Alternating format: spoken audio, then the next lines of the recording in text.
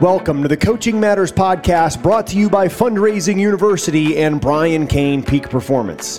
Coaching Matters is a nonprofit foundation whose primary purpose is to help coaches, athletes, and activities directors succeed in their programs, schools, and communities. Fundraising University works to help you raise the most amount of money in the least amount of time with the least amount of interference to support coaches and activities directors in enhancing the student experience and life skill development that is a critical component of our educational systems. Brian Kane, one of the world's leading mental performance coaches, works to educate, empower, and energize you to be your best through his 10 pillars of mental performance mastery systems. Together, each week, we bring you interviews, question and answer sessions, and group coaching around mastering mental performance, creating elite culture, and developing the leadership skills you need to succeed. And now, this week's Coaching Matters podcast. And hey, everybody, thanks for joining us here. This is Brian Kane with the Coaching Matters group coaching program and podcast sponsored by Fundraising University. And super excited to have you join us here tonight. And, before we get started, I just want to welcome everyone to the Coaching Matters group coaching podcast sponsored by Fundraising University. We'd like to take the time to just say thank you to any current Fundraising University coaches and administrators joining us on the call today, as well as a shout out to Athletic Director Marty Tonis and his coaching staff with Horizon High School in Colorado. They're joining us live with Mike Bahoon, owner of Fundraising University, tonight. Now, Fundraising University is the top high school fundraising company in the United States, helping to raise over $150 million for programs since its inception in 2009. Special congratulations is in order tonight as Fundraising University reached a major milestone of helping a high school football team in Colorado to raise over $100,000 in 1 week. Let me say that again, raised over $100,000 in 1 week. They had the opportunity to spend some time with head coach Garrett Looney, and I want to take a look here at a special video that we put together to feature them and their great success. Let's take a look.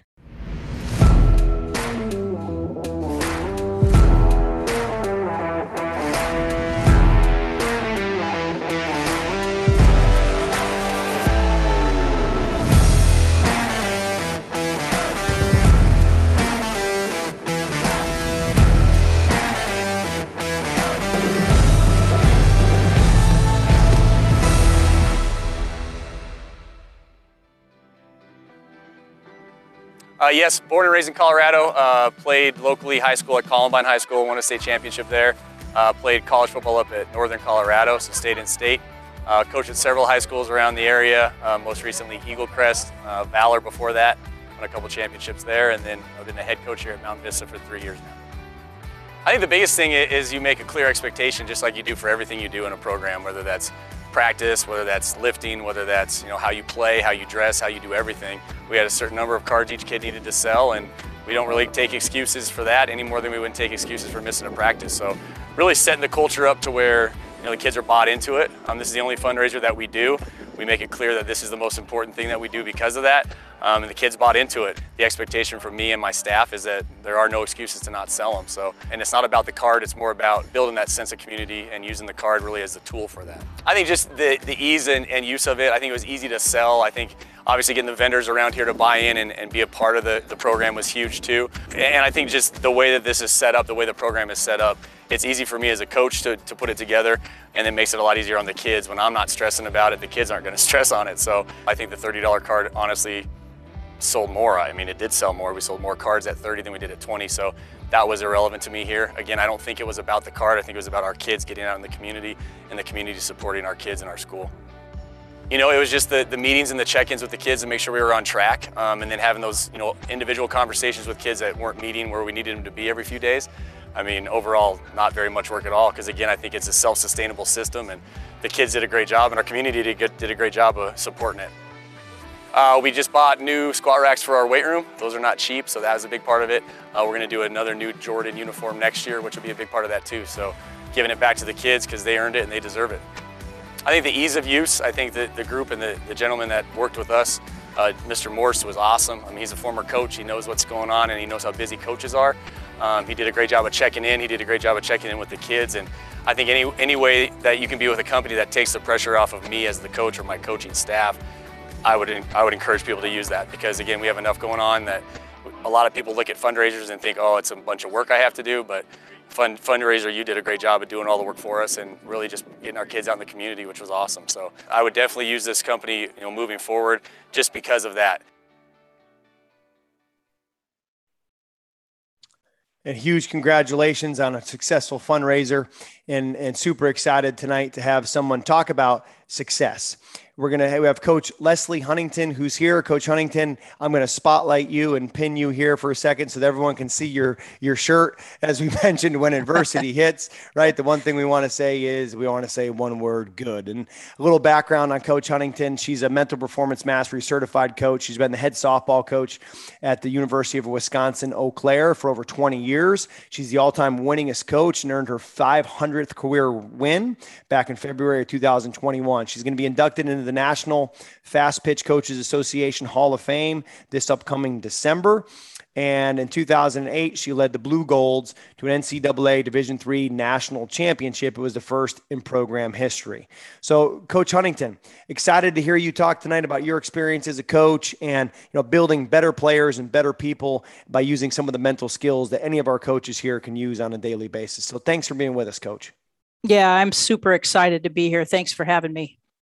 Yeah, and I'm just going to give kind of start off tonight with just talking about, as a successful coach in softball. And I think if you can coach, you can coach. So if we put you on a football program or on a soccer field or in a baseball field or on a softball field, you're going to have success. So what are some of those key components that you think as a coach, any high school coach, college coach, youth coach could use from a mental performance standpoint, maybe starting with that one word that's on your shirt and why you chose that? Yeah. I actually made this shirt about a week ago. So I got a Cricut, I got a heat press. I'm trying to figure all that out, checking out YouTube and trying to figure out how to do all that stuff, saving the program some money, which is ironic with the fundraising but yeah, trying to save the program some money. But, I told our players, we are about in our second week of fall practice, and we do a little bit of chalk talk at the beginning of every practice, and it goes in different directions. I always have a grand plan, but then don't be perfect, just be present. And one of the last practices, I just said, I wrote it on our whiteboard in our dugout, and I wrote down the word good, and I said, you guys are going to get used to hearing me say this. I said, because you come to practice and you just, struggled with an exam, and my response is going to be good. What are you going to learn from it? How can you prepare better next time? So many things that word is applicable. And I love it. It's so simple. And every time I say it, I get a little smirk out of them because they kind of know that that's what they can expect from me at this point. So, yeah, that's just one of so many different things that, I've been fortunate enough to be a part of all this mental performance mastery training and learning so many things. And we try to do a lot rather than a lot of little, but there's some really good things that we can implement into our systems and do things consistently on a pretty regular basis. We've got our chat function working here. So if any of the coaches or athletes that are with us, if you want to have a question for Coach Leslie Huntington or myself, please feel free to drop that here in our chat. And Coach Huntington, I want to come back to something that you mentioned, doing a chalk talk before practice. And I just last week was at the University of Houston, and their head coach, baseball coach, Todd Whitting, one of the things he does before every practice is what he calls a mental minute. And it's on the practice plan, and he'll talk with his team about some component of mental performance every day. How do you use that chalk talk? Is it always mental game? Do you also talk about maybe something related to softball? How do you use that chalk talk period? Yeah, a lot of the times it is something to do with the mental game. And my players would laugh and say, well, a mental minute turns into about a mental 45 minutes when coach starts talking at the beginning of practice. So I can't help it. I get fired up. I'm so passionate about it that I just kind of take it and run with it. But last week, our topic was leadership, and we started talking about, defining leadership and what do the younger players look for in someone that they feel like they're going to respect and follow. And it kind of just went from there. But that chalk talk is, it can be leadership. It can be talking about I've got the list, the process over outcome. We're going to talk about setting telescope goals and then breaking them down into the microscope goals and things like that, because our goal is to be a national champion. Well, what college doesn't want to win a national championship? And so my challenge to our players all the time is what's going to set us apart. And it's those finer details and spending the time on the mental game, because I think that that's something that, and I was one of those coaches for a long time that thought, we got so much that we've got to get in here as far as X's and O's. We just don't have the time to do it. And now I'm like, the X's and O's can wait. This is the important stuff. This is going to be the difference maker between winning some games and not winning some games that maybe people think we shouldn't win. The mental game is going to win those games for us. I heard you say that the mental game is a difference maker in winning those games, those championship games, those big games. What are the aspects of the mental game that you feel like help you to win those big games? Because there's one thing I know about all the coaches that are on this call. They're looking for strategies from you tonight that can help them win tomorrow. Well, I think process over outcome is a huge one. And I go back immediately to the 2008 national championship game in the situation that we were in. We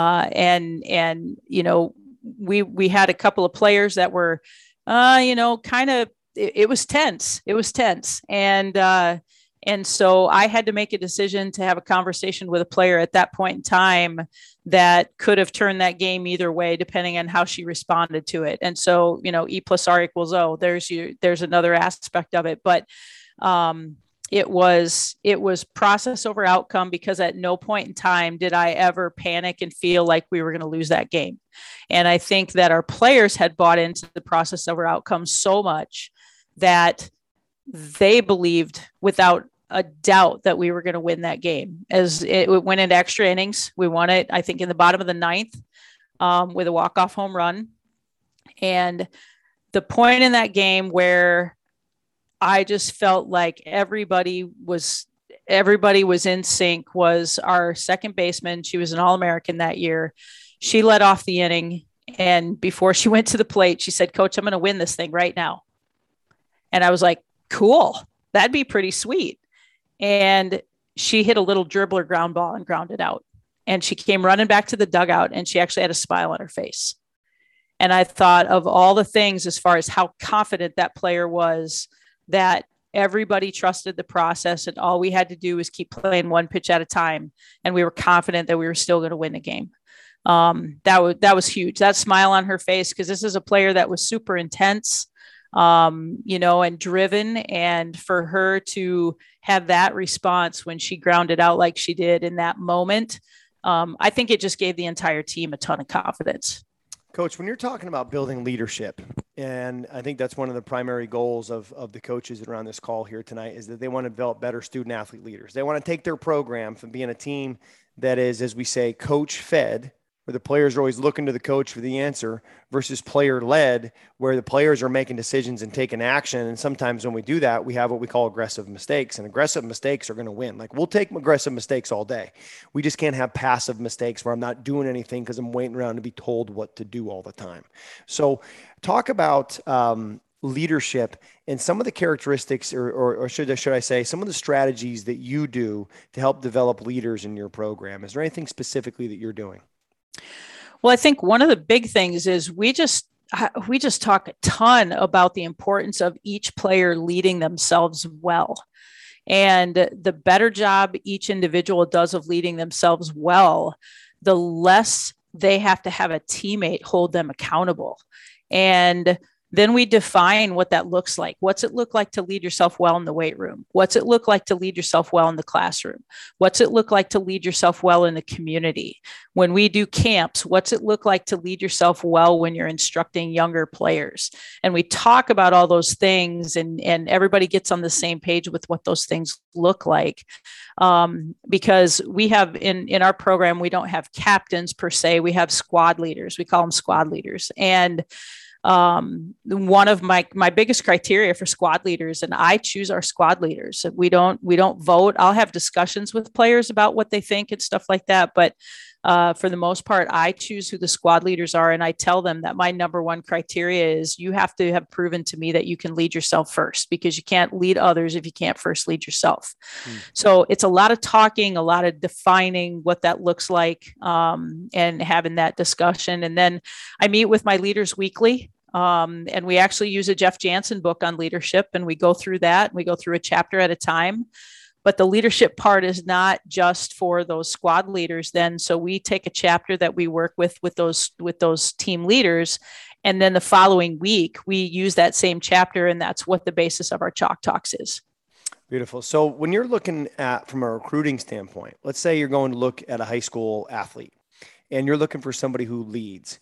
Let's talk about, because I love what you said there for the coaches, and this is be a great note and a great takeaway for them is, what does it look like to lead yourself well? What does it look like to lead yourself first? And we talk about in my mental performance coaches certification, like lead your 20 square feet, meaning lead your locker, and then work on the person next to you. And if everyone does that, we get the entire locker room starting with myself and then having the accountability of the person next to me. And I think 3 characteristics of championship teams that we're all trying to implement. So coaches, if you have a chance to write this down, these are 3 characteristics that if you can bring to a program, whether you're a mental performance coach or consultant on this call, or you're a team's head coach. Number 1 is clarity. And clarity is, I know exactly what it looks like. Clarity is, here's the behaviors we want, the behaviors we don't want. And when Coach Huntington is saying, this is what it looks like to lead yourself well, and you have that discussion, that creates clarity. Second thing is accountability, holding yourself and leading yourself first, and then demanding that your teammates do the same and live in alignment with what it looks like to be a blue gold, what it looks like to be a Horizon Husky. And then the third step is support. Because it's difficult to lead. It's difficult to be elite. And you have to have the support of people bringing you and putting you back into the battle. If you watch a boxing match, if you watch a UFC fight, those athletes don't walk to the ring by themselves. They go to the ring with like 4 people in their corner, their corner man. And those corner men are there to support those athletes as they go through the challenge. And that's, I think, what we're looking for, is how do we create in our program that support, that accountability, and create that clarity on what it looks like to be a leader. So coach, when you're out looking for leaders, or you're looking for leaders in your program, what are some of the very specific behaviors that you go looking for in athletes? Well, I'm going to watch for, players that are physically and verbally acknowledging teammates when they don't succeed. So a kid strikes out, she comes back to the dugout. Who are the kids that are high-fiving her, tapping her on the helmet, saying, hey, it's okay, you got the next one. On defense, a pitcher's just given up a big hit. Which one of those players is going into the circle and slapping her glove and saying, hey, you're good. You got this. You're going to be fine. So looking for those types of things. When it comes to leadership, it's maybe not necessarily strictly a leadership characteristic, but, we look for the kids that are carrying their own gear bags. We look for the kids that are offering water to the officials, different things like that, different things that you wouldn't necessarily see everybody do. But just those subtle things that say, look at the character of this kid and look at what she's willing to do, as far as maybe nobody else on her team is doing it, but it's that one player that's doing that kind of stuff. And that's the type of thing that we're paying attention to. I watch a player longer after her at bat than most people probably realize, especially if she's failed in the at bat. I'm going to watch her walk back to the dugout. I'm going to watch her when she goes into the dugout. I'm going to watch the way she takes her helmet off. I'm going to watch the way she takes her batting gloves off, the way she puts her bat down. I'm going to watch the way she responds to teammates when they acknowledge her when she comes back in the dugout. So all those little things that, really don't have much to do with a batting average, but everything to do with the kind of kid that we're going to want to come in and be a part of our culture. It's funny, Coach, you mentioned about the kid carrying their own gear bag. And for our high school student athletes that are listening to this and our high school coaches here, what an important concept. And, the New Zealand All Blacks, I always go back to the book Legacy about the New Zealand All Blacks, written by a guy named James Kerr. And the New Zealand All Blacks, we don't talk a ton about rugby here in the US, but we've got some international coaches on our call as well. And rugby's massive in other parts of the world. And in the New Zealand All Blacks are the international team from the country of New Zealand. And one of the things that they talk about in the book Legacy is after they play a game, imagine Tom Brady and the Buccaneers last year when they won the Super Bowl, that Tom Brady takes a broom out of his bag, screws the broom together, and sweeps the locker room of all the pre-wrap, the dirt pellets from the turf field, everything that would be in that locker room he sleeps up and throws away. That the best player in the world on the New Zealand All Blacks does that for his team after they win the world championship, because there's no greater honor than to serve your team. And they say that as an All Black, no one cleans up after us because we clean up after ourselves. And you see this last year, if you as a coach do a Google search for Army versus Oklahoma football. It was September 22nd, 2018, and Army takes Oklahoma, who's the number 4 team in the country, into overtime. And when the game's over, the Oklahoma student managers take a picture of the Army locker room because they left it spotless after the game. So I think when we're looking at leadership, carrying your own gear bag is a microcosm for that player who then maybe is doing their own laundry, cleaning their own room, know how to make their own food, taking one word, responsibility for their life and for their career. Coach, talk about the importance of responsibility in our athletes who are on this call, taking that responsibility, but also as a coach, what are some things that you do to help foster that responsibility in your athletes? Yeah, well, one of the things that we do is when I choose squad leaders, they decide who they're going to have in each squad. So this year we have 3 squad leaders. So we have 3 different squads. And so each of those squad leaders is in charge of that group of people. And then within those squads, we create accountability partners. So making sure that your accountability partner is getting to the weight room on time early in the morning if they have a lift, making sure that they're on time getting to practice. If they're running late, it's like I'm calling them and I'm asking them where they are. But again, the emphasis on leading themselves first and taking responsibility for themselves, because if they can do that, then it takes that pressure and that stress off that accountability partner to be like, hey, where the heck are you? Why aren't you here? You're supposed to be here right now. And then, everything from, like right now, our batting cages, they got some weeds in them. So I'm like, every time you go in the batting cage, you need to pull some weeds. Every time you step on the field, if there's a piece of paper or a piece of plastic or something on the grass or on the field, you need to pick it up and throw it in the garbage. When you're around campus, you see garbage on campus, pick that garbage up and put it in the garbage can, because it's not just the custodian's job to pick up the garbage. It's everyone's job to pick up the garbage. So those types of things as far as responsibility. And then also we talk about like early in the morning when the freshmen who live in the dorms have to come over to lift, they all meet in one location before they walk over to the gym so that no one is left behind. So that if someone's not there, they haven't all just kind of gone on and done their own thing. And now all of a sudden they're all in the weight room and they're like, well, where's so-and-so? They're waiting for each other. So if someone doesn't show up on time, they're running up to that dorm room and they're banging on that door and making sure that person gets up and makes it to lift on time. Because I just say, if one person's late, you're all late, because everybody is everybody else's responsibility. This is a team and we're going to do things together and we're going to have standards and everybody's expected to uphold the standard, and you just don't leave anybody behind. Yeah. I love that concept of, a shared leadership model. And you're talking about squad leaders. And I've used the analogy probably similar of like boat crew leaders, and, setting up, I was just with a college baseball team that has 45 players. So we had 9 boat crews of 5 people, 9 boat crew leaders, 9 squad leaders. And something that we'd want to pass down to the whole team, we would task those 9 boat crew leaders with to then bring to the rest of their teammates. And the beautiful part about that is it provides an opportunity for those 9 boat crew leaders or 9 squad leaders to lead.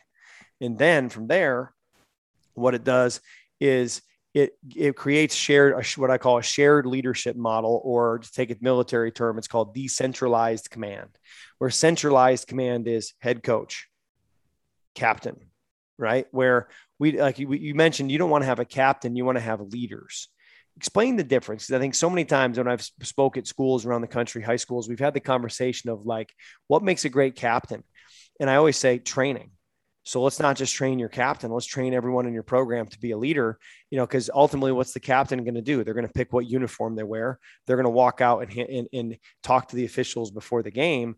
But ultimately, a leader is somebody who's going to have influence and impact. So talk a little bit more, Coach, if you would, about the difference between having a captain, which everyone looks to for one person to lead, which is extremely difficult, maybe impossible, versus having a shared leadership model and squad leaders. What made you decide to go to that model? Well, I don't like the word captain in a team setting. I think that, too many times, and even at the college level, it's really difficult to get college student athletes to understand that, number one, they don't have to have a title to lead. And number two, just because they have a title doesn't mean they lead. And so I really wanted them to understand that it is about everyone learning how to lead, and everyone having that shared leadership ability and responsibility and growing as leaders. So I think that's the biggest thing as far as the difference for me, is that our leadership model is one where we want everyone to be a leader, and we want people to kind of emerge and evolve with their leadership strengths, rather than, a player on the team looking at a captain and saying, well, that's not my job. I'm not the captain. So I want it to be everybody's job. Everybody's responsible for protecting the culture and taking care of the culture and sweeping the sheds. Everybody's responsible for that, not just the captain. Love that concept of sweeping the sheds. And Yale University football coach Tony Reno, he had his team every year go through and read the book Legacy, and he would give at the end of practice the leader of his team, the team at Yale. It is an athletic department policy, call it a tradition, that every year the team at the end of the last game, they vote on the captain for the next year. It's something they've done for like 100 years, so they keep doing it. So they have a captain, but in that program specifically, it's a shared leadership model within each position group. But at the end of practice, he would have 2 brooms, and the captain every practice, and then a leader that was decided on that day by the team would take 2 brooms. They would sweep the locker room, use your term, sweep the shed after practice. And I remember the first 2-3 days, it took them like 2 hours because guys are leaving clothes on the ground or not putting their stuff back the way it's supposed to go. And the captain, who I believe now is a Navy SEAL, comes into the coach's office and said, hey, coach, after our team meeting today, I need the guys for about 5 minutes to show them some stuff. Showed him pictures of the locker room, showed him the time of how long he was in there to clean the locker room, and set the standard of this is what your locker is going to look like. And every day from that day moving forward till currently today, 4 years later, they will leave the locker looking a certain way when they leave. And I remember the coach told me like 3 days later, he had a knock on the door, and it was the custodian in the building. He said, hey, coach, usually it takes me a couple hours to clean your guys' locker room, and now I'm doing it under an hour. Like, I'm going to need some other stuff to do around here, And I just thought that was awesome, that no one has to clean up after you because you clean up after yourself. It's a sign of responsibility. It's a sign of respect. Thanks for checking out this week's Coaching Matters podcast. If you enjoyed the show, please give us a subscribe and a review. Also, be sure to engage with us on social media here in the notes for the show. And remember, dream big, raise more, and coaching matters.